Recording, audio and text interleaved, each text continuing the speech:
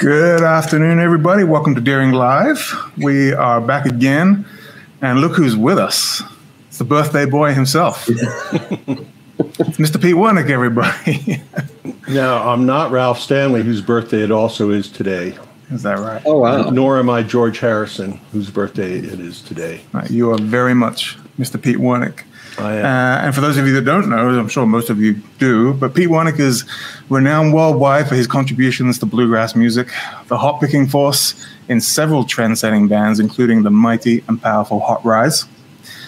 He is a highly respected author and teacher, creating the Wernick method, which has helped so many people discover the joys of banjo around the world.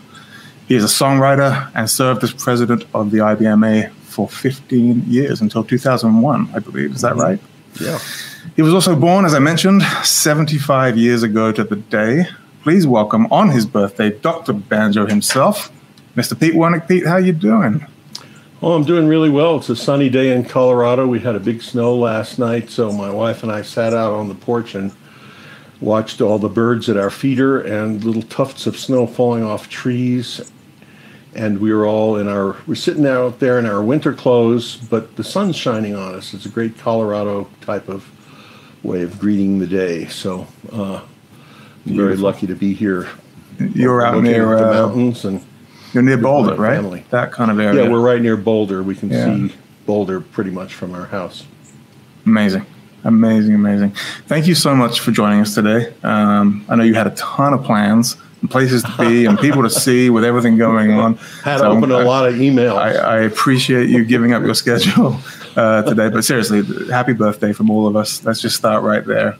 Thank you. I have to say, Deering Banjos has had a long relationship with Janet and Greg and the whole company. Been there in person a time or two, and it's just amazing what Deering has accomplished and continues to accomplish, and I'm very proud to be associated with such a good company. Right. Likewise. Feeling is very much mutual, so thank you. David, I'm going to let you jump in and start the show. David Bendrasky with us as always, all the way from the wonderful state of Louisiana. Take it away, sir. Happy birthday, Pete. Good to see you. Thank you, David. Well, yeah, thanks for joining us on making time on your birthday and joining us. And why don't we kind of get started with a little history of how you started, playing the banjo? What inspired you to pick up the instrument? Well, I grew up in the Bronx in a really nice neighborhood with a lot of interesting people, and I got to have a great circle of friends when I was a teenager. And along with the normal things that kids would do, smoking an occasional cigarette, I suppose, although I quit when I was about 14. But one of the things we would do is sit around and play folk songs, or I should say they did. They had friends who played guitar and banjo, and I would sit in there and try to sing, but I didn't play anything. I never had taken any lessons or anything, but there was a banjo in the house thanks to my dad. And my friend Jake, who just got in touch with me to say happy birthday today from Mexico, he said, I ought to show you something. You want to learn how to do frailing on the banjo. So he showed me the basic frailing move. He is the same person who had played me a record of Flatt and Scruggs prior to that sometime, and that really made an impression, stuck in my head. And anyway, but the first month or so of playing was learning how to just follow guitar chords. And then I was able to chord along and frail and do Pete Seeger type stuff. And then I thought, what's this guy Scruggs doing? And then from there, it was very uphill, blind leading the blind situation where at the time there was nothing in print, zero, that said anything about learning Scruggs style. And once in a while, I'd hear somebody who could play Scruggs style, and it just seemed like a miracle, just a total miracle. But from playing with my friends, I could at least hear chord changes, so I would put on Flatt and Scruggs records, and I could tell what the chords were if I tried playing along, and piece by piece, I started hearing notes that were coming off of Earl's banjo, and I could match those, and after a couple of years, I could actually basically play Scruggs style, and And then I started looking for people to play with, and I found out about the big jams that would happen down in Washington Square Park in Lower Manhattan.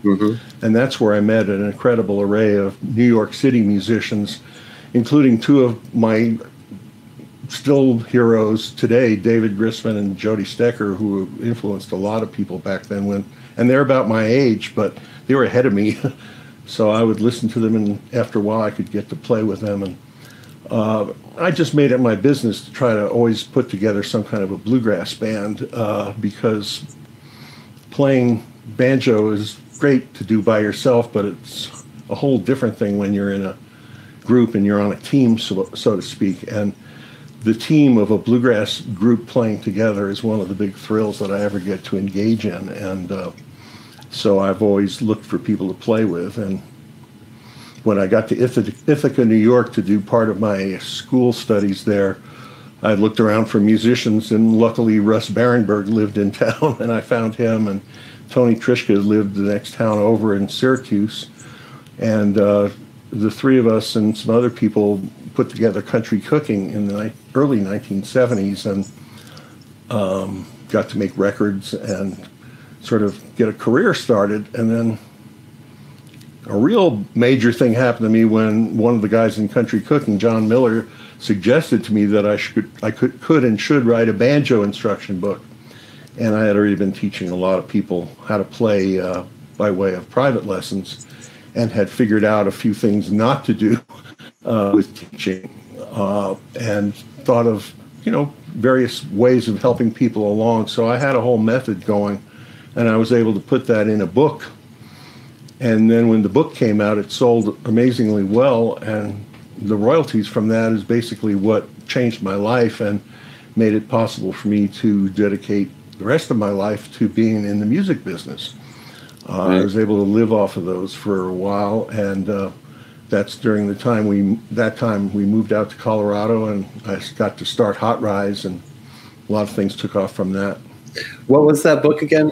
Because one of my first books was with you and Tony Trischka on the cover, and then I believe another one of my first books was both solely written by you. I forget the name of them. Well, the first one that I put out was called Bluegrass Banjo, a very clever title, but there wasn't any other book by that time. It might have been that one. It might have been that.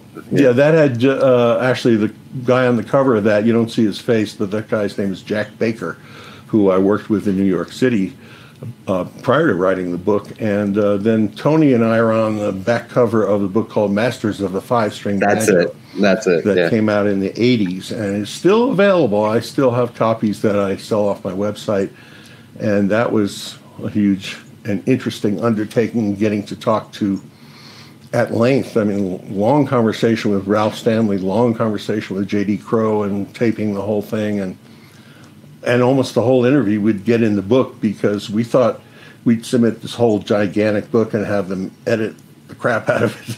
And instead, they just printed it all, and it came out to 431 pages, and it's pretty heavy. But that book is pretty neat to have done. It's sort of like my second doctoral thesis, so to speak, because we had 70 banjo players in that book, and it was a real magnum opus, you might say, and I'm so glad to have been able to do it. Worked with Tony Trischka for several years on that. Yeah, it's amazing how you were lucky to just kind of meet these amazing musicians. He's mentioned David Grisman and Russ Barenberg and Tony, just as, as a very young musicians. Well, in New York City, that was a very fortunate part about being in New York City. For one thing, there's enough people to have a bluegrass band. In the early 60s, what I've told people is that, by my calculations, literally about 1 in a million people was seriously into bluegrass.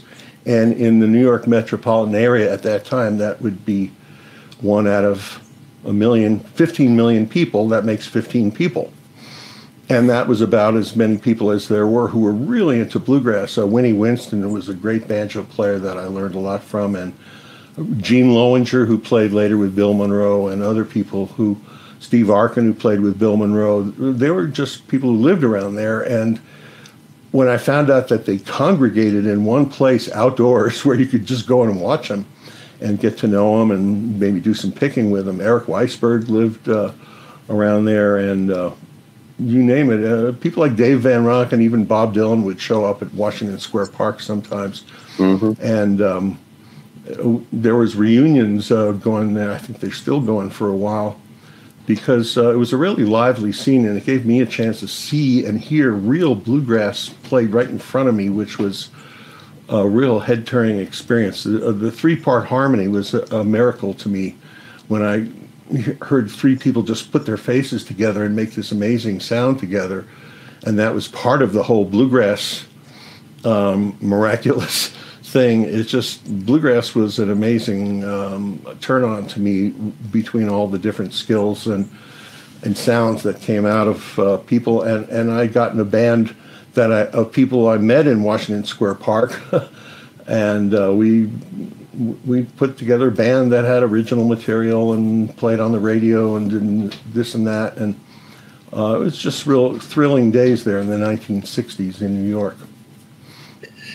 And you mentioned how important it was to hear a live bluegrass band, and how much that probably helped your playing. Could you? So well, a lot of times with students, I notice they don't listen to much banjo playing or bluegrass, but they want to play. So maybe you could talk a little about how important they listen. Well, when I started teaching, I would say, well, you have to get these records, and I'd make a whole list of records for people to get. And in that book, Bluegrass Banjo, I listed a lot of records. It happened that I was a DJ for my college radio station. I was able to get records for pretty cheap, so I built a wonderful record collection. But if I realized that if I told a banjo student to get these 10 records, that was going to send them back quite a bit of money.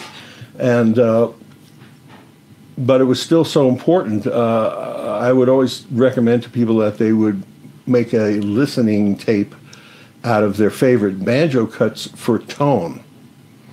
That is, where the tone, just turn them on. We'll put those all together, all those pieces together on one tape, and listen to it a lot. Just listen to it as you're cleaning up the house or driving in the car, and you'll embed the sound of what you think is great banjo tone in your brain that way. And I still recommend that a lot, but now we don't have to go out and buy records. Records are available online, of course, and so we have the Wernick method that I'm in charge of now. We have playlists. We have a playlist of 116 top jamming favorites, and that saves people having to go out and see if they can find a whole lot of vinyl and CDs and everything, and they can listen to 116 songs, and one of the playlists is on YouTube, so they can watch a real live bluegrass band. Usually they're the classic bands who recorded these songs in the first place, and you get to watch them. So we just make all these playlists available to our students in the Wernick method, and actually anybody can avail themselves of that if they just go to letspick.org. At the top of every page, there's a link where you can click and have the links to the playlist sent to you with the whole guide on whether you have to move forward on the recording before they actually start to play, or it's in the middle of the set someplace. Anyway, we have a whole guide to listen to these top 116 songs. And that is a big, big part. Getting the music into your head is such a big part of it. It's like learning a language, really. And if you're around a language a lot, it's a lot easier to learn than if you're just trying to learn it out of a book or something. Mm-hmm. Well, since we're talking about listening, would you want to play something for us? Listening and playing, yes, I can do that gladly. I'll make a little, it's not exactly a disclaimer, but haven't been doing a whole lot of practicing because there's been no gigs, but this getting ready for this program and gave me some inspiration. And so I'm going to play a tune that's a little on the gentle side. won't be too rambunctious, but this is a tune I'm real fond of. It's called Birdsong Creek. It's on one of my records, and it's a very calm thing that I believe I made up in the woods sometime. And I asked, at a concert, I asked when I was about to play it, I said, if anybody can think of a name for this, I might just use it. And then a kid came up with the name Birdsong Creek, and I thought, perfect. And you might even hear something that sounds vaguely birdsong-like during the tune. Here it is.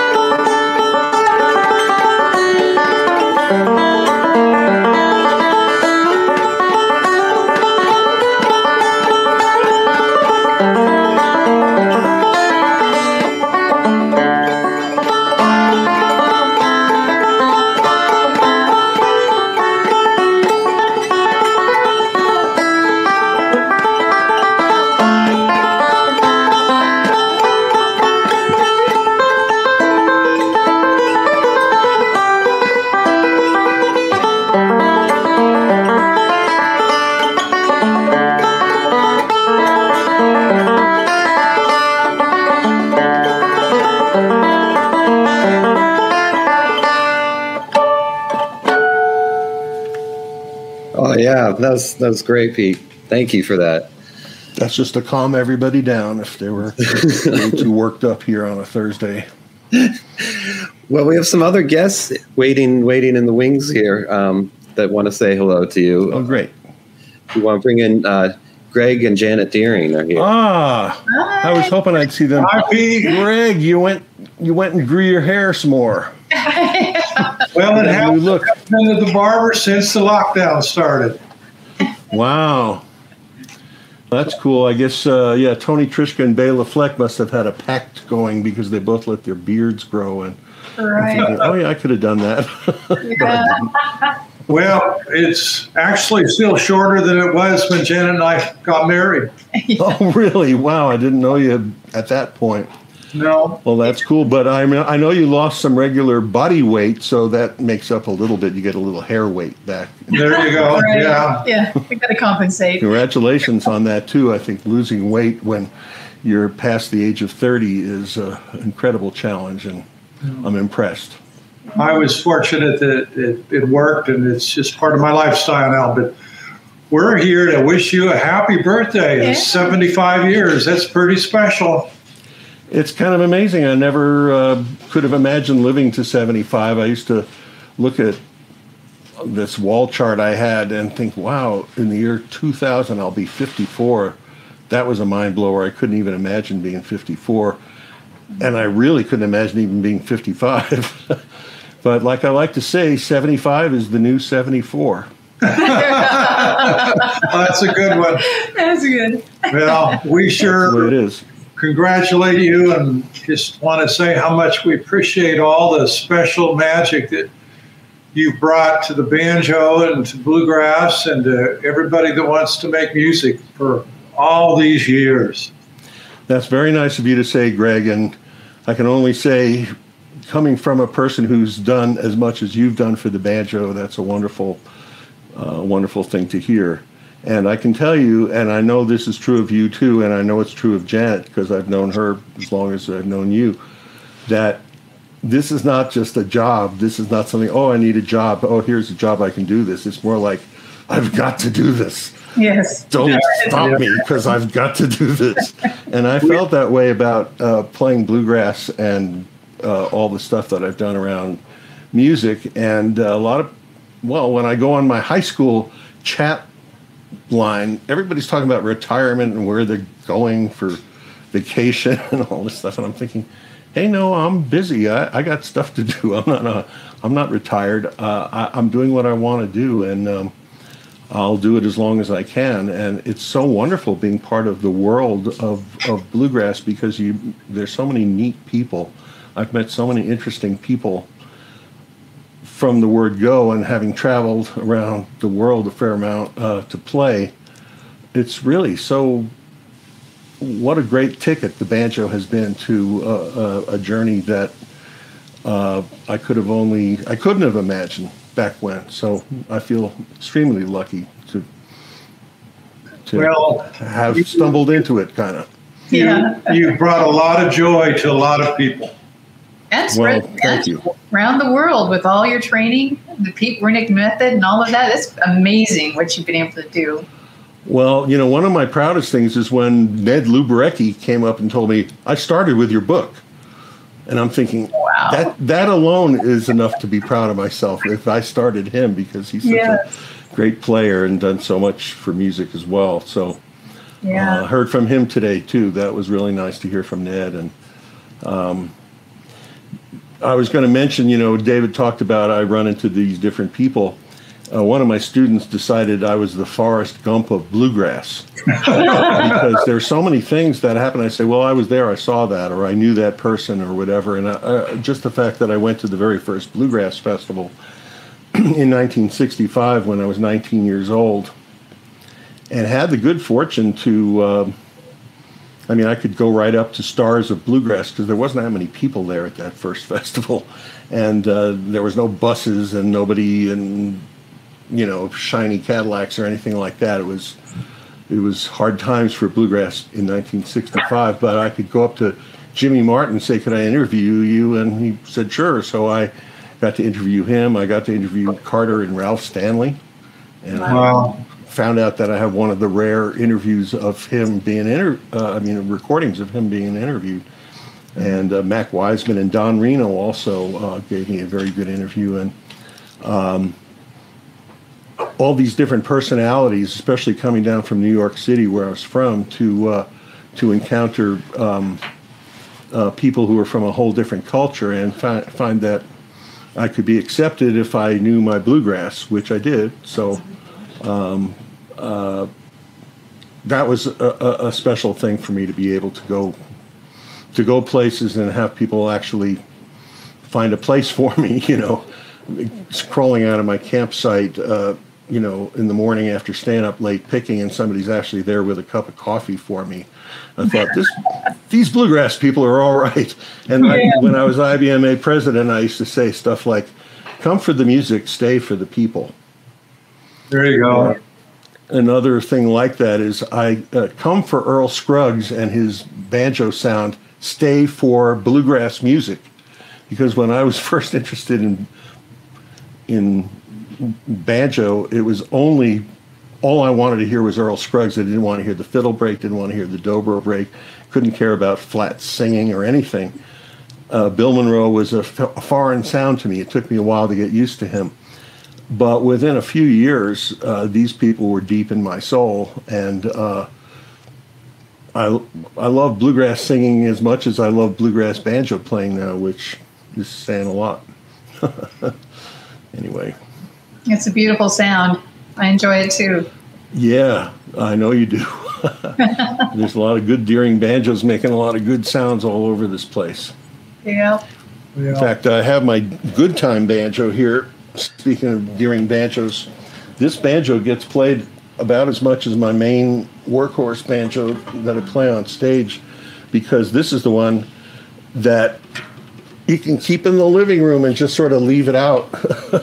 And if somebody were to if the dog were to crawl on it or something like that, you say, well, the dog crawled on it, and it's no big deal. It's just a light banjo. In fact, I did a little promo for you guys, and I actually was able to hold the banjo like this. I don't know if you can see that. But there's not many banjos you can hold like right around the first fret and not break your wrist, but that's how light it is, which is a pleasure, and makes a good banjo sound.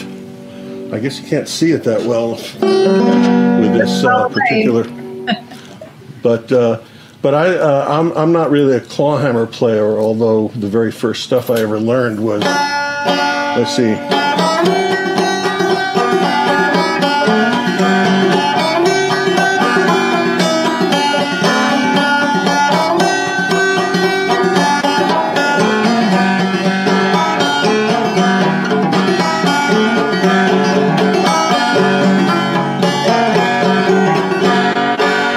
So, as you noticed, my hands were invisible, and I had my wife put on a Bruce Molsky record.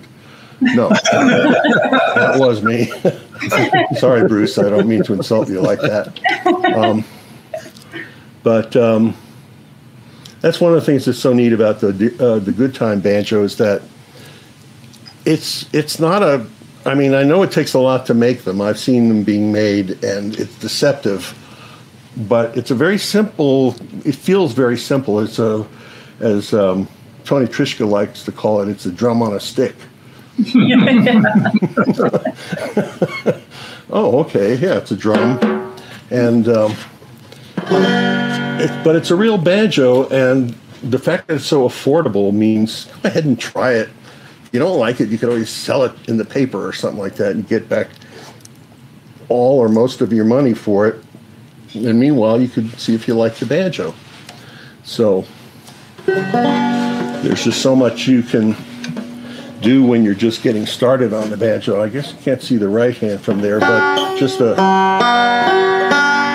Now, that doesn't sound like rocket science, is it? No, but...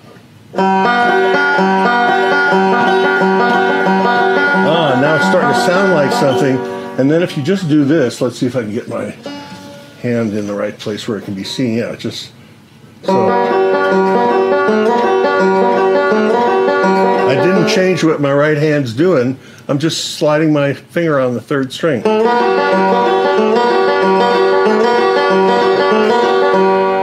That's not too hard.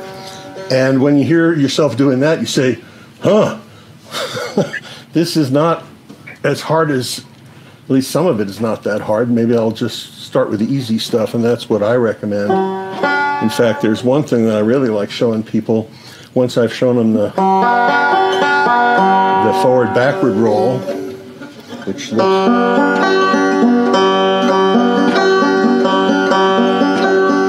just 8 simple notes, but if you play the right stuff with your left hand, you can get...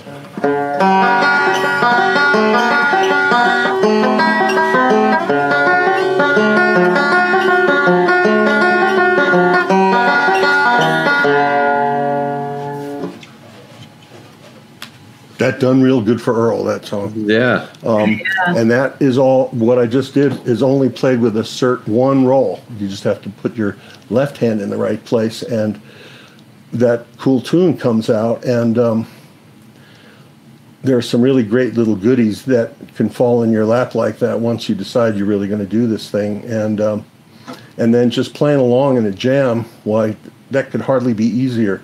Like when I started, as I was saying at the beginning, I just learned how to follow chords, and a lot of the chords were G, C, and D. So once you can play those and do anything with your right hand, you can be joining in a jam. And then once you learn a banjo roll to play along in the jam, you can do song after song after song. You know, for me, the biggest treat was when I realized I could go like, this land is your land, this land is my land, from California to the New York Island, from the redwood forest to the Gulf Stream waters. This land was made for you and me. songs and 3 chords. So I'm not exactly in charge of this campaign, but I'd like to, if I had $1 zillion, I'd give most of it to anybody who could get the schools of our country to accept the idea that during good time, banjos are about as cheap as the violins and cellos and saxophones they buy for schools and that are in big supply in all these schools. And you could get people singing that song and playing the chords really soon, in the first month of the school year. And the fact is that when you're playing a saxophone, you can't sing. And it's really hard to sing while you're playing a violin or a recorder or some of the other instruments that they give out at schools. So I really think that the song "This Land Is Your Land" is something that should be taught to every school kid, like in about the 5th grade or so. Just that would be great, but what would probably end up happening is that a lot of people would get hooked on the banjo and bluegrass and things, and then we'd have people learning stuff that I like and not just Debussy or perfectly good composers that I'm not too familiar with. But there's so much stuff taught in the schools that the kids aren't really going to use. But if they learn how to play stringed instruments, especially fretted stringed instruments, because they're so much easier when they have frets on. Mm-hmm. Right, Greg? Isn't that why you put those things on? Yeah. Because they help you get the chord right. Yeah. So that was a purpose that I was actually starting to do some campaigning and some organizing for that. But at the same time, I also thought I could start the Wernick method, and I only had time to do one or the other, and I decided to start the Wernick method, and that's that's me teaching my methods of teaching jamming to other teachers, and they're all over the place now, all around the country and in other countries teaching jamming. So I spend a lot of my time kind of overseeing that whole operation, and it's a good thing to do from my nice little perch here in Colorado. Don't have to get on the planes quite as often and the buses quite as often. Right. What do you have your sights on for the next 10, 15 years there, Pete? That's a good question. I think I'm going to clean up my room at some point in there. I can't tell what year it might be, but it's on the list. And Joan and I, we have a record that we really like, and we have enough material for another record. We really need to do that. I have a whole bunch of gigs that didn't happen last year that I hope will happen, and I'm still active with a total of 4 acts, more or less. None of them are that busy. One of them you've heard of, Hot Rise, and we're not officially done as a band, but we haven't been working lately, and but we're all on good terms, and there's something that's supposed to happen later this year that they'll call us into action for, and hopefully Hot Rise will see the light of day here and there. But I also play in a duet with my wife, and we're old, we're in our mid-70s, but we just played the other night, and it sounded pretty darn good, and we're looking forward to getting out in front of people some more. Wow. And then we have the Flexigrass band that she's the lead singer of, and Flexigrass is a concoction I came up with almost 30 years ago after Hot Rise had disbanded, because I always wanted to be in a band with a vibraphone and a clarinet. And a particular drummer whose style that I really liked, I always wanted to be in a band with somebody who played like that, and then I found out he had moved and he lived right near me, Chris Ditson, and we started this band. It was originally called the Live 5, but it's called Flexigrass now, and it's pretty adventurous music that is based around Scruggs-style banjo, more or less. It's not trying to be jazz, but having people with jazz influences, it's interesting to play with them. So I always enjoy getting together with them and trying out different original material. And then I'm also in a straight old good traditional bluegrass band called Long Road Home that's based around here in Boulder with some excellent musicians that are younger than my son, but they let me be in the band with them, and we gig around too, and it's real traditional, and we wear suits, and so that's the whole gamut, to be able to play a little bit of all those kinds of music and then supervise teachers and live in Colorado. I mean, I'm a lucky person. I'm not sick. My feet don't hurt. Things are looking pretty good. That's great. Well, we sure hope to get to experience many, many more years with you. Thank you. That's really nice of you, Greg. And I just got to thank you publicly for the amazing work you did on the resonator of my old banjo. It had gotten fractured thanks to mishandling by some companies that managed to break parts of the banjo even when the case was closed. And it's a heavily padded case and all that. And they pretty much fractured. You can't see the before. So if I show them after, people will just say, well, that's just a banjo resonator. But this thing used to look so bad. And Greg and his team did the most amazing job matching up the wood and the stain and all this stuff, and turned a really bad looking bunch of cracks and flaked off stuff and made it look new again. And that was a gesture which I really took as an honor from one of the great banjo makers. To take his time to do something like that for me made me very grateful. So thanking you publicly. Well, thank you. And it was a privilege for us to get to help you with that. Well, thank you. My luthier was very impressed, I got to tell you. The guy who works on my banjo around here, he had fixed it up any number of times and say, you got to do more than what I can do here, and you did it. Yeah, well, we make new banjos like that every day, so we had the resources. Yeah, I guess. I don't know if you remember, the first time I did some gluing back together for that resonator was in about 1982, when you came out and did a workshop at our factory. And it had just gotten broken again, and I glued it back together while you were there. That's right. that poor resonator has been through it. Yeah. That was actually a different banjo. This one is the one that I got in 1988. So you had my older Gibson banjo that time. Oh, okay. It was a 1931 thing that I had. But anyway, I still remember your original plant back in wherever the heck it was. I did a workshop there, and I met Wayne Rice there. Good buddy.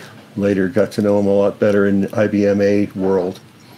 And those were humble beginnings. I remember you didn't have the staff for all the machinery you have now. You just had your, what was it, a screwdriver and some glue?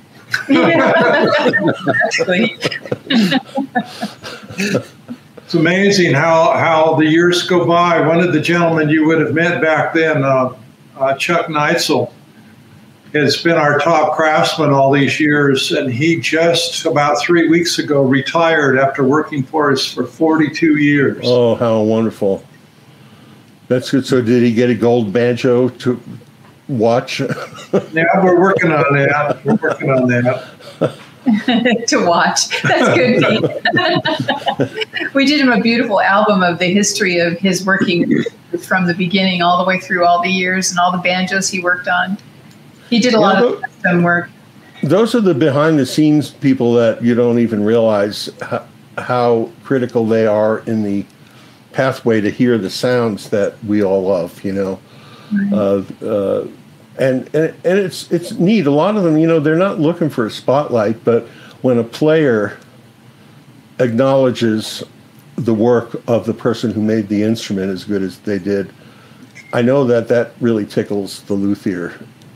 And, you know, or the person who works in the shop, and try to be aware of that, you know, and for that matter, the DJs and also the people like David, who, you know, I don't know if you do playing on stage, David, and get applause, but you're facilitating that whole thing for other people. And the people who are the figureheads who get the applause need to know that there's a whole support team that deserves you know, the right pats on the back.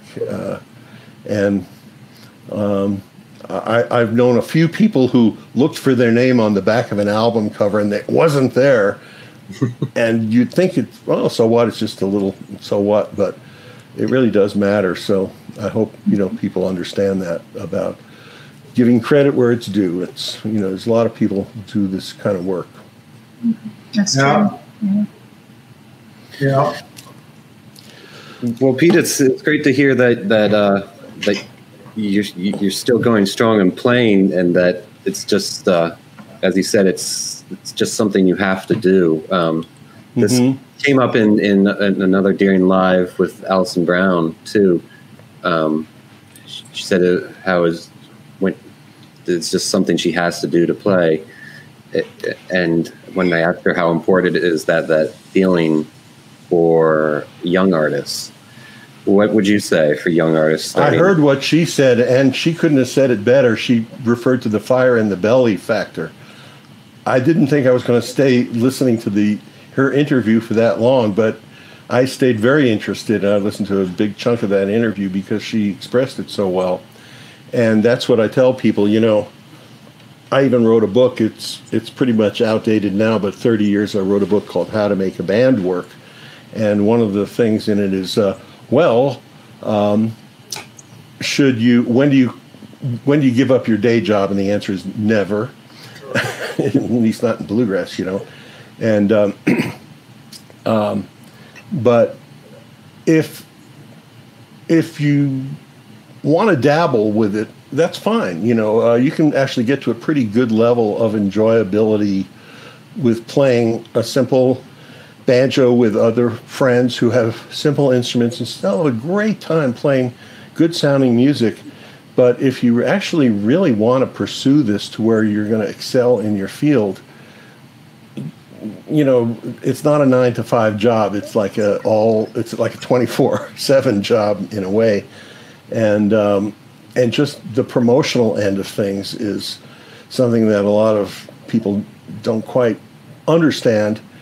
I had already worked pretty hard on the promotion of the band Country Cooking when we started Hot Rise, and I was the only guy in Hot Rise who had the gumption, you might say, for doing that particular kind of work. We had experts in other fields, driving the bus or working the PA system, a lot of other skills involved, but I was the one who did the booking, and it's a hard job, it's a sales job, and I wouldn't have had any taste to do it at all, except that's what made it possible for Hot Rise to be a band.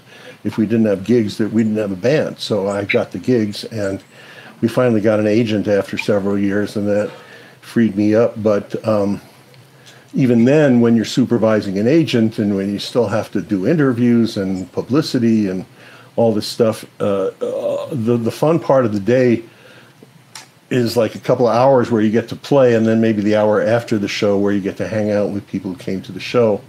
And the rest of the day is a lot of transportation, a lot of moving from one place to another, checking in and out of hotels and things. People, when we go to Europe, they would say, well, you're not bringing your wives? Because anybody that they know, if they went to Europe, it would be a family occasion. Well, not for a bluegrass band. You're unless the wife wants to schlep stuff upstairs at 2:00 in the morning after the gig, and just spend the next day 5 hours in a van traveling, looking out the window. I don't want to make it sound like it's not fun. It's still fun if you like the people you're with, but it's deceptive. The life of a musician, the part that everybody sees is not the very typical part. Hot Rise does not walk around all day in suits, for instance, just in case anybody wondered about that. And we don't just break into Nellie Kane on the spur of the moment. We do it maybe once in front of people at night, and that's about it. But if you have that fire in the belly, like Allison said, you'll stick it out. Tomorrow is the day that my son's film Safer at Home opens in theaters around the country, and it's going to be on streaming service and all that. And that's a really challenging occupation, being a movie director and writing scripts and things like that. Really competitive job with a tremendous amount of uncertainty. And when he went into it, I kind of as his dad, I sort of privately, internally assessed whether this would end up just being a heartbreak for him or whether he actually had the gumption to dig in and pull it off. So this is now his third film, and he's in talks for the next films that he's going to be doing. So he's made it, but it was a 10-year plus battle to get this far. And even Alison Krauss, people thought she was an overnight sensation when in her 20s she became famous. Well, she'd been at it for 10 years when she got really famous. So it's just the nature of the occupation, and those of us lucky enough to succeed at it and then get to play the music that we want to with our friends, that's great. But you can also play the music you want to with your friends and not have it be your livelihood. And to make that choice is somewhat bold. I'll just leave it at that. Yeah, it's similar, similar story with Janet and Greg's story of the fire in the belly to get through all those hurdles. Clear as day. Mm-hmm. And anybody in bluegrass, if they start a business, they have to depend on a lot of goodwill and their own fortitude to make it work. Same thing with people who run festivals, on a beautiful festival weekend where there's a big crowd. Oh, wow, that festival promoter's really raking it in. Lucky him. Okay, next year it's raining the whole weekend, and he has to go back to the bank and take money back out again. And to put up with all that stuff, you have to really believe in your mission. So that's one of the things. When I met a very famous star at the Grammys, Shaka Khan, you may have heard of Shaka Khan. So I was at the Grammys, and I happened to be next to her, and we were just biding our time for the longest time. So we got in a conversation, and it was interesting comparing notes with her because she had just finished making a record. We had to record some of it in Berlin, and then there were some in London, and some in LA, and some in Chicago. And I'm thinking, that would blow the whole budget of Rounder Records for their entire catalog. And I say, well, it's pretty different in the world of bluegrass. We're pretty big in bluegrass, and we sell 30,000 records. And I look at her, and she's kind of pitying me. Like, I know that she sold 30,000 records, she'd be on the street the next day. That would be it for her. But I told her one thing about bluegrass, though, is that when you're at a bluegrass festival around bluegrass people, the only people you're going to meet are other people who are as into it as you are. You're not going to meet people who are just there for the money. If they were, they'd be kind of nuts. So the only people you meet are people who are just really eat up by the whole thing the way you are. And now she's looking at me instead of with pity about my 30,000 records. Now she's envious. It was pretty clear from the people she was hanging around with that they were just business people. They weren't her musical buddies. And so we're lucky we have this wonderful community, and money is not the defining part of the community. It runs on money, but we find ways to make it work even when the money is tight. And the camaraderie and the respect for the great musicians who came before, the great musicians who are on the way up now. There's so many great ways of being involved. I feel so lucky. And at the age of 75, when you look back on your life, what did I do well, what went well, what didn't go so well? I always think, lucky me, I got to be a bluegrass guy. Well, Jenna and Greg, thanks for dropping in and wishing Pete a happy birthday. Well, it's our pleasure. Happy birthday, Pete. Now get back to work and make some more banjos. Hurry. There's somebody right now who wants one. You don't want to make them wait. That's right. No, I always look forward to seeing Greg and Janet. We almost always see each other at Merle Fest every year, and looking forward to that again. Yeah, definitely looking forward to it. I think everybody is looking forward to getting back to seeing and playing live music, both of it. Kind of sticking on that young artist thread, what do you see in young banjo players that you would, when they're trying to find their sound and kind of, get to a new place? They're competent on their instrument, but they just they don't you know, they don't stand out from anybody else. Is there anything that's a very pertinent question. I mean, a lot of people, I think, have that feeling, you know, well, I've learned the ropes. I know how to sound more or less like what Earl Scruggs does, and maybe learn some fiddle tunes melodic style. What worked for me is the fact that I just try to keep my ears open and let things that emerge, give them respect. I tell people you never know when you might come across something that would be a cool tune or a cool idea that you could build a tune or a song around. And the successes that I've had with either tunes or songs, a lot of times it's the smallest germ of an idea. Like my biggest song is called Just Like You, and I just had the idea to have a song that somebody'd go, let me tell you, my friend. And when I started with that, it turned into a song. And I'll show you one thing that I like showing people, which is whatever you like, whatever it is that you like, that's the foundation of your style. If you just like what somebody else does, keep looking around until you found something that somebody else didn't do and you like it. So that happened to me. I was when I was in my 20s, I was just sitting around trying to play this lick. That's a Bill Keith lick where what you do with your right hand is you go, that's index, thumb, index. And it's not something that Earl ever did, Earl Scruggs. But Bill Keith came up with a lot of little different things. And so he had this neat lick.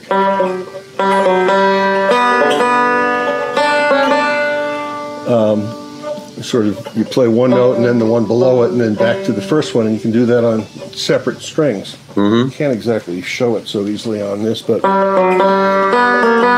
so I was going, that's the second string open. Can I get this on? It's confusing with the Zoom thing, but yes, index on the second, and then that's the third fret of the third string. So that's a 4-note thing. So I thought, well, what if I put another finger on and off? So here's a finger on the first fret of the second string. Instead of, I'm going. So I thought, oh, that's interesting. And then I absent-mindedly tried it on the next string over. Same thing, third string, and then the fourth string, third fret. Third, fourth, third. So I went.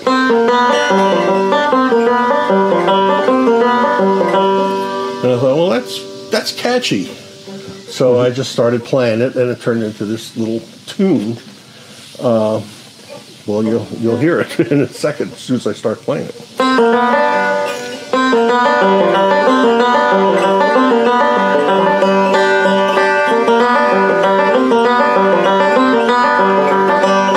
Now C chord, same right hand.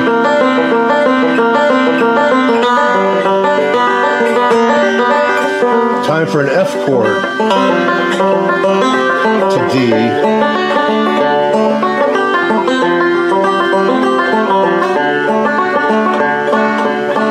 And then I just finished it up with this G7 chord. So it's all pretty straightforward, simple elements, but I never heard something quite like that. So I gave it a name. I called it Huckling the Berries. Probably inspired by shucking the corn. So, right, huckling the berries. Let's huckle them. And that was when we had just started country cooking, and I showed it to the other guys in the band, and they all came up with good solos for it. So when we got to make a record, lo and behold, that was on the record, and everybody got to show off on it. And a few years later, I met Mike Bubb, who is a really good banjo player, young guy. He's a great bass player now, as we know. At the time, banjo was his thing, and he had won a banjo contest playing that song. So you never know what is going to happen when you start with something that might seem very nondescript and not important. So if you give it some importance, you give it a name, and you show it to other musicians, and you stir the pot a little bit, you never know. Sometimes it won't go anywhere, of course, and sometimes it really will. And that's how my career happened. A lot of accidents that I realized were good accidents, and then I would stay with them and keep working on them. And so I've written, I don't know, a few dozen banjo tunes, and then the trick is finding people to play them, and I've had good luck with that. So that's how it worked out for me. But bluegrass and banjo are so versatile that if you just want to play for fun one day a month and not practice a lot, that's okay. It's for having a good time. No pun exactly intended, but that was a good name for them to call their banjo, the Good Time Banjo. And the whole business of, I have to take lessons and I have to learn music theory and what's the proper posture and the proper hand position. You don't have to go to those kinds of lengths. I just saw Jens Kruger talking on Deering Live, I guess, about Michael Cleveland and his fiddle technique, and he holds the bow entirely wrong. It's laughable the way he holds the bow, except he's the best fiddler in bluegrass, or wins the awards every year, because he knows how to make it sound good. And we're not at bluegrass and banjo are not in a formal kind of music right now. It's just kind of everybody experiment and do what you will. Like when I asked Ralph Stanley, do you wear your picks regular or do you bend them? And he says, I bend them. And I said, how do you do that? And he says, with my teeth. So, okay. I'd like to see how Stravinsky tuned his piano, probably not with his teeth. Anyways, that's one of the things I like about bluegrass is just people doing the best they can, and if they do it long enough, it gets really, really good, and it can really touch you in your soul. It's not just mechanics. Yeah, and we want to get to a few questions we have coming in from our listeners. We have one, Phil Borner. He says, how did Columbia College influence your becoming a bluegrass banjo player? It's asked by a fellow grad of Columbia. Well, when I went to Columbia, I because of the way New York schools work, I got in when I was 16 years old, which was way too young. Girls wouldn't look at me. They were always at least 2 years older than me. But I had the banjo, and I met some people at Columbia. In fact, just heard from one of them that I was in a band with at Columbia. And that's anytime you can go to where a bunch of interesting people are, you'll either find people who are already interested in bluegrass or people who, once they hear bluegrass, will get interested in it. And so that happened to me at Columbia. I even organized the Dixieland Band at one point, and I got to be on WKCR, their student-run radio, and that was an amazing opportunity. It was just an accident. Somebody said, you want to do this with me? And I said, yeah, I'll do it with you. And then he quit, and I had a bluegrass radio show for 7 years off of the Columbia station, and that opened a lot of doors for me. And so Columbia, I can't say that much about what I learned in the classrooms. A lot of it was not only boring, but even though I passed the classes, I wouldn't remember anything that happened in the class because I wasn't using it for anything. And but I was able to connect with a deep interest of mine, which was the music at Columbia. So I thank Columbia for that part of it, even if the classes were boring. Maybe I just wasn't smart enough yet to understand what was going on, and in fact, my grades probably reflected that. It's all part of the journey. We have another question from Rodney Dean.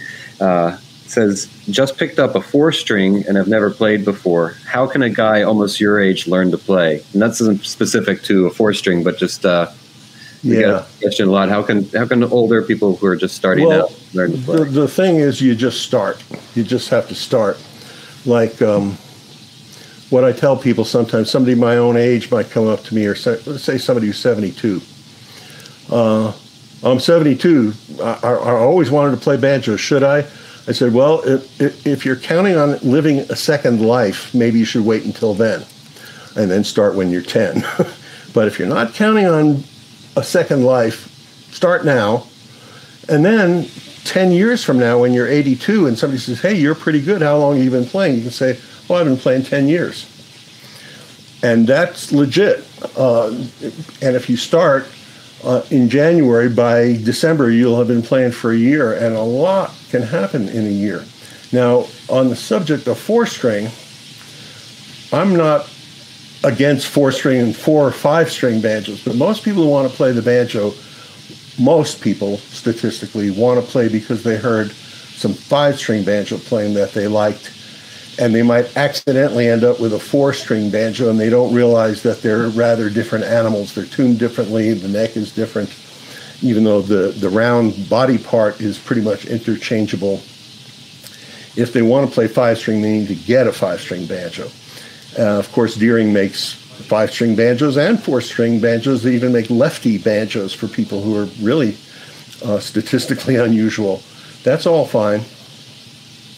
But the person with a 4-string should understand the kind of banjo playing that they want to play. Is it 4-string banjo that they hear, that they admire? Or if it's Earl Scruggs, don't play a 4-string.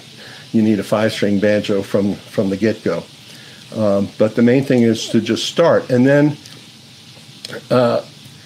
there's all these learning programs that I keep running across that don't really start in the way that I consider is the smartest way.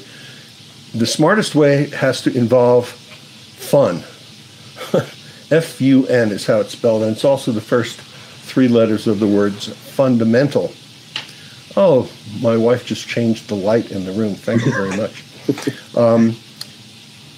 So in bluegrass, what we do is we say, hey, learn 3 chords. One of them is G, the open chord, that's a free chord. And C and D7 are not very hard.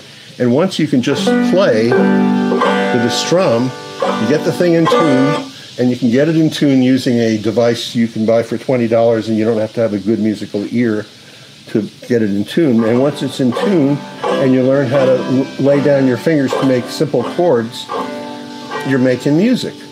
And then if you start playing a song using a songbook for when to change chords, and you know the words, like, you are my sunshine, my only sunshine. You make me happy when skies are gray. It's that easy. And then, once you learn a roll, instead of a strum, you can go, you are my sunshine, my only sunshine. You make me happy when skies are gray. So that's a nice, easy path that a person can probably master in a week. And once you know one song like that, guess what? There's thousands and billions of songs that have the same 3 chords. So you can play a lot of songs without having to learn how to play a lead. Playing lead is harder. If you simply have a simple rhythm pattern, like I was just playing thumb index, thumb middle, and that's all, then just making chords and trusting muscle memory. And after a while, your hand knows where a C chord is, just like it knows where the key is, where you put your ignition key in if you have one of those kinds of cars, or where the switch is for the bathroom. Your body knows right where it is. So you don't have to look even. And that works with your left hand making chords, and it also works with your right hand. You know, writing your signature is infinitely harder than playing a thumb, index, thumb, middle pattern. That's all you got to do over and over. So in other words, if you pick an easy starting path and then just go down the starting path, you should be having some fun now. And once you're having fun, that's your motivation to do some more. And that's what gets people started, whatever their age. That's great advice. Yeah. Don't remember why you started picking it up, but, to enjoy yourself. Don't get it too bogged down and too serious about it. There's amazing detours, like when somebody says, oh yeah, well, I took banjo lessons and the first 2 lessons were all about scales and theory, and I'm thinking, that's not a good teacher. I mean, I don't care how good of a player he is or how wonderful a person that person may be. You gotta make it easy, and you gotta be aware of what motivates people and press that motivation button whenever you can. That's one thing in the Wernick method that works, because when people get together with other musicians, there's a ton of motivation to just survive, just not embarrass yourself. And then when you realize you're doing a pretty good job, then you say, I know what I'll do. Next week when we do Circle Be Unbroken, I'll have my break together and I'll surprise everybody by playing my break. And they will be surprised. They'll go, wow, you didn't do that last week. That's great. That's the A+ style of motivation, when other musicians hear what you're doing and appreciate it, and the anticipation of playing in front of other musicians with other musicians. You don't have to motivate somebody when that's going to happen. You know, any number of people who teach weekly lessons, they know what I'm talking about when I say, oh yeah, there's that student who comes and say, well, I just didn't have time to practice this week because X, Y, and Z, and A, B, and C, and D, E, and F. And what is the teacher going to do? Say, well, better luck next time, but I don't have anything new to show you if you didn't practice the stuff from last time. But in the Wernick method, people are making big gains week after week because they want to be good when they play with people next week, and we show them how. So that's one of the reasons I'm so juiced on my occupation now, because I know we're bringing a lot of people into bluegrass. We've had over 10,000 people do registrations for our classes over the years, and from our surveys, 80% of them have deepened their commitment to the music once they take one of our classes. So I'm proud of that. Oh, Jamie, we can't hear you. Hello, Jamie. No, we can't hear you. I'm here right now. Now I can hear you. I'm going to let Dave turn on the light for a second. Turn on the light. It's got slowly disappearing into darkness. And I'll take him back out for a second. I've got a couple more questions from the chat here, if you don't mind. Sure. Clinton asks, for stage performance, do you use a mic and a pickup? If so, what pickup do you like? No, I'm not against pickups. I used to be, because I never heard a good one. And the banjo sound is something that's really important to me. And so the microphones, there's a lot of microphones that a banjo can sound good over.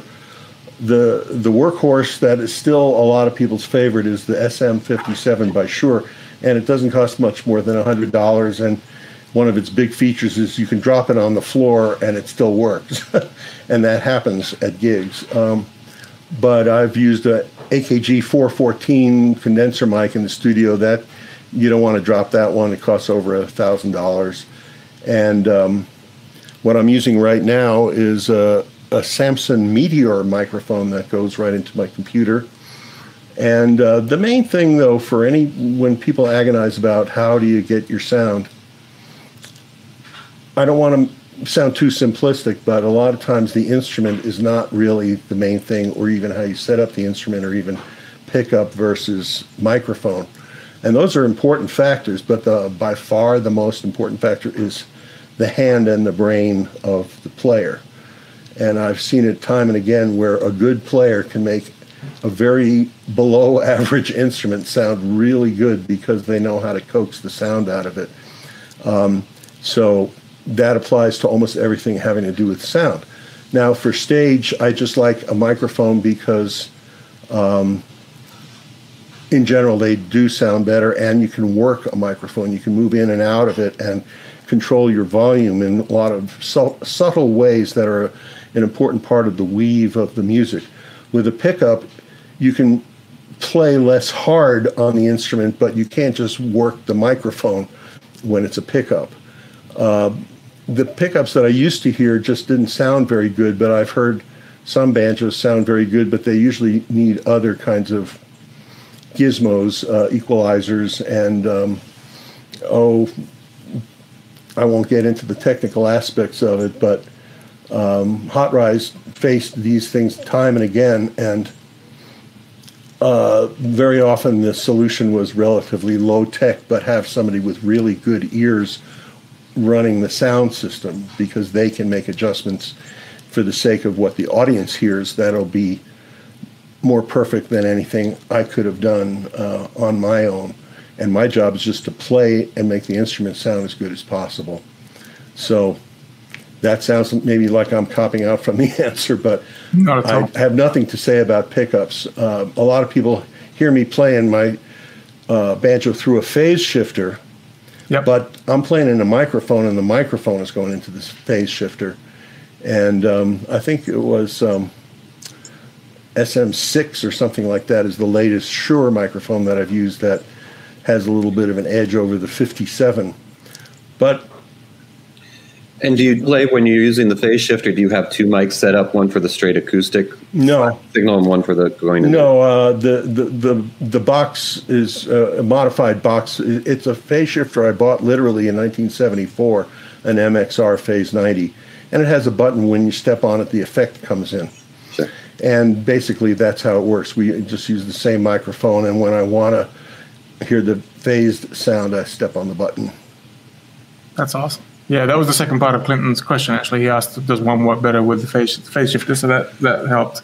The phase shifter likes the low end of the banjo sound. Okay. When you play kind of pleasantly and make sure some of the low sounds are in there, the phaser interacts with that in a just a warm way that's hard to describe, but it hooked me when I heard myself playing through it, and I decided, all right, I'm gonna get a little notoriety for playing my banjo through an effect.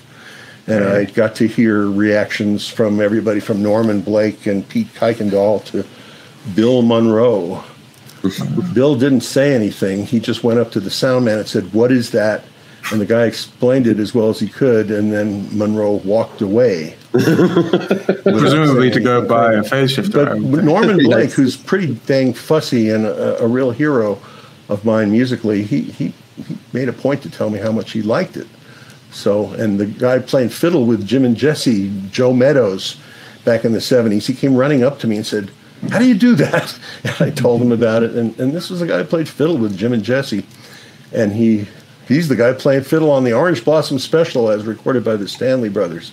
So I thought, all right, I've got some approval from some okay people, and it helped me sort of hold my head high even when occasionally people would put it down.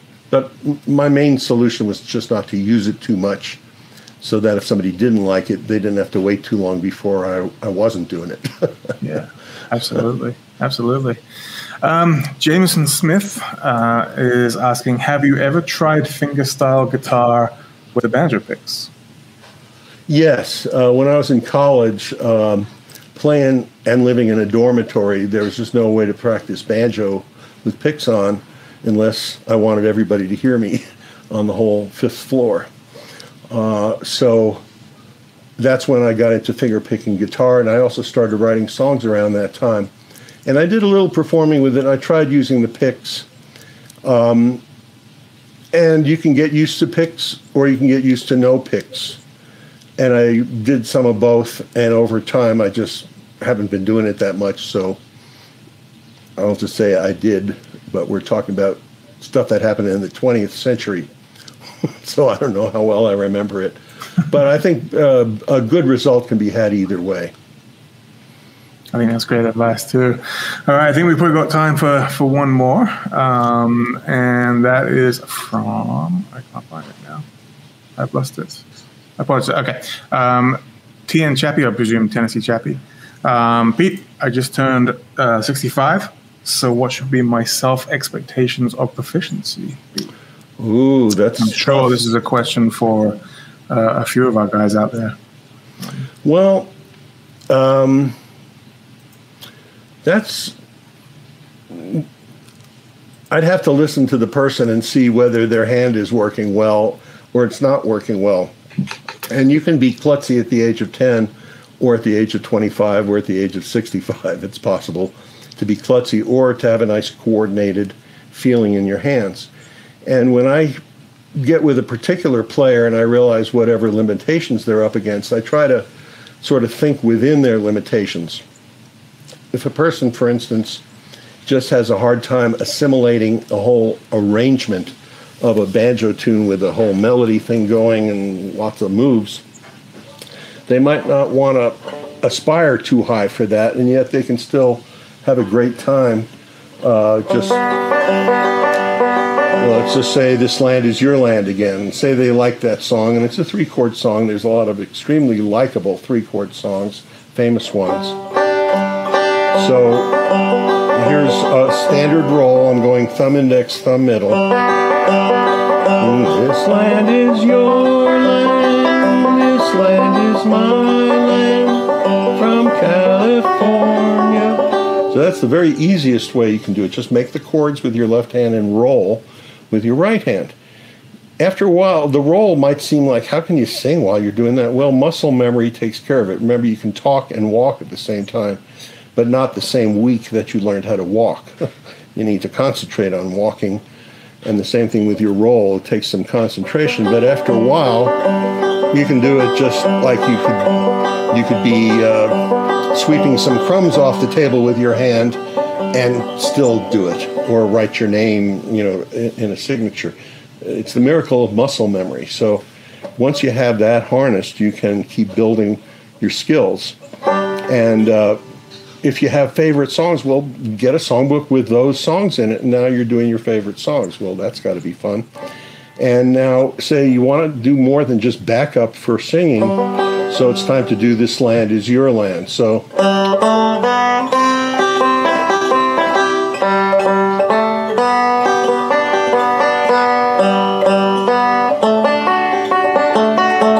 you hear what I'm doing? Basically playing the melody, but when I'm going to land on a melody note for a while, I will start a pattern going. It's just a standard pattern, and it enables me to keep hitting that same string with the melody on it, and that's what allows you to play something that sounds like a tune.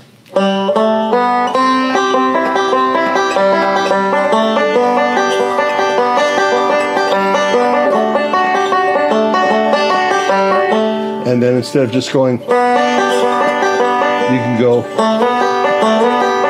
that's a substitution lick where you can do this neat sounding slide, and it still gives you New York Island to the New York Island. That's without the slide, but if you put in the slide, it's kind of cooler. To the New York Island.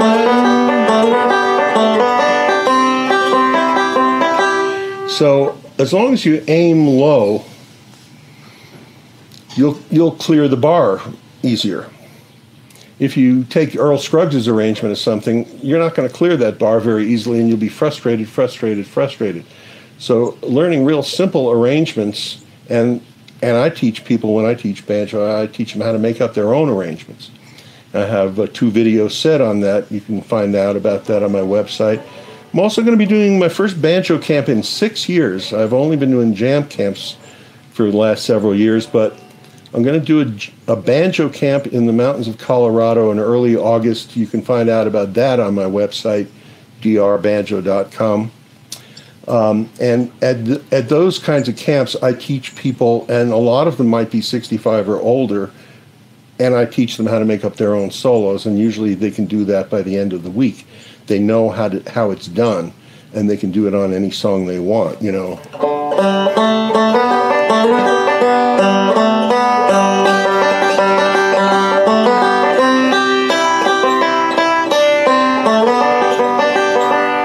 Now, if you want to play something fast and fancy, well, we got Jens Kruger.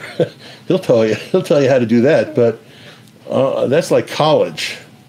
Whereas what I'm doing is more like first and second grade, and I think that once you get hooked on something that's easy, well, and then you master it, now you're ready for something harder. But don't try to do the harder thing when you haven't even mastered the easy thing. And the easier thing will be fun and give you a sense of accomplishment. So that's what teachers try to do, is they're always wondering how to make sure the student gets someplace. And if they come in and say, I just want to play Foggy Mountain Breakdown, just show me how to do that, that's like saying, well, I just want to be in one NASCAR race and win it. You got to do some homework for that. You're not ready for that yet. Sorry. And if you want to just teach your muscles how to do something that you have no idea why it's like that, there's people who learn how to do. I remember in first grade listening to a girl read a book, and she was fluent. She was reading it fluently. And then later I asked her, did you know what the words meant that you were reading? And she said no. Because she had learned how to pronounce words off of a page. Wow. That doesn't mean she knows how to read, right, so to speak, where she could understand the content. And there's a lot of people learning tablature without any idea why the tablature is there. And then it's befuddling to find out that Earl Scruggs always played Foggy Mountain Breakdown differently every single time he ever played it. So don't try to memorize one time when he played it, because that's not how Earl Scruggs' hands and brain worked. So you're basically learning a language, and there's a lot of study that goes into that. But you can have an elementary conversation with somebody even with a week's training in a language. So if you're wanting to have some kind of language and connection, just start easy. Make sure you're only asking, like, what time is it? And you don't ask, what do you think of Shakespeare? I think that's incredible advice. Thank you so much. As we thought we might go for an hour. It's an hour and 25. You have been an absolute pleasure. Really have. It's been really, really good to have you on. I'm so glad to be able to contribute to the Deering thing. The feeling is mutual. Anything that we can do to help you. And I got to tell you, there hasn't been a ton of questions, but man, have there been a lot of comments. Obviously saying happy birthday, but so many people kind of reminiscing, learned to play in your banjo book back in Milan, Italy in 1974. It's still going. Happy birthday from Australia. I have my handwritten books that I got from you in Ithaca in 70. Tons of messages in the chat today about that. And you've clearly touched and influenced a lot of people and inspired them to play and made it a little easier for them, And I think what better way to end it, Yeah, and may those people, I always like to encourage my students to go out and busk. I don't know if you guys have ever busked, but Jens Kruger and Uwe Kruger did a lot of busking. Bela Fleck did busking. Quite a few people. And then you have this amazing pleasure of seeing people's reaction when they hear a banjo when they weren't expecting to. Yeah. And a lot of the times they'll walk up and they'll say, I've always loved the sound of the banjo. That's one thing you can almost predict the exact words, the exact quote. And then if they ever get to pick it up, they always say, God, this thing weighs a ton. Both those things are true. But I like the idea that anybody with a banjo, and I've seen it. In fact, there's a movie I just saw the other night. It's the movie, Nomad Land. Oh, yeah. Yeah, and there's a few different people in the movie who are playing instruments because they don't have much, but they have a simple instrument. There's somebody just kind of strumming a banjo. Sounds darn good. Absolutely. It's enough to make other people want to sit there and listen to it, even though there wasn't much going on. It was still good.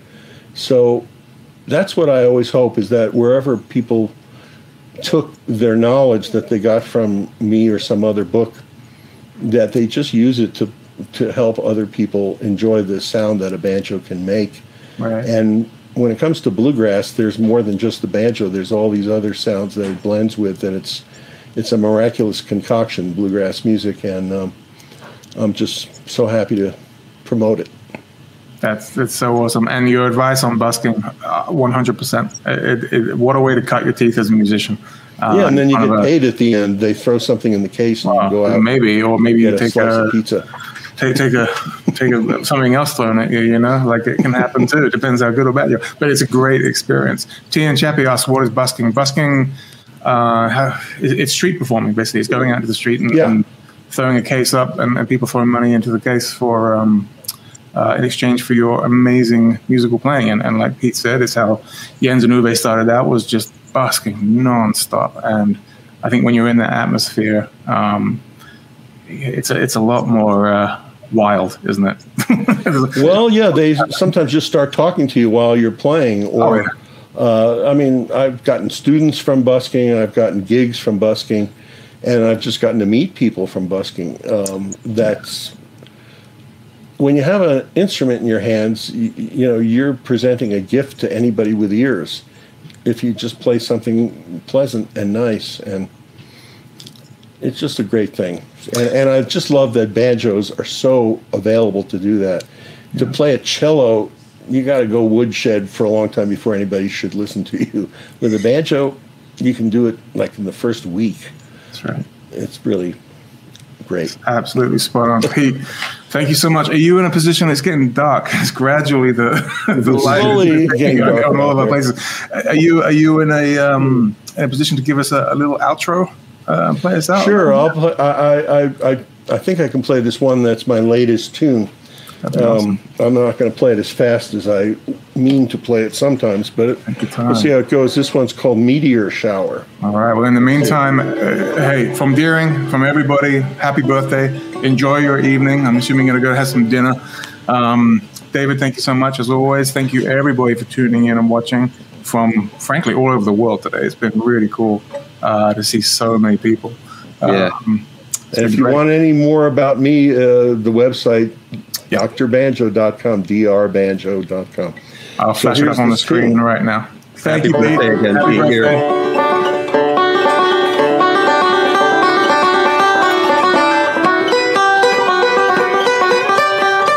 Oh, got to retune my fifth string. I thought something was off there. Let's try again.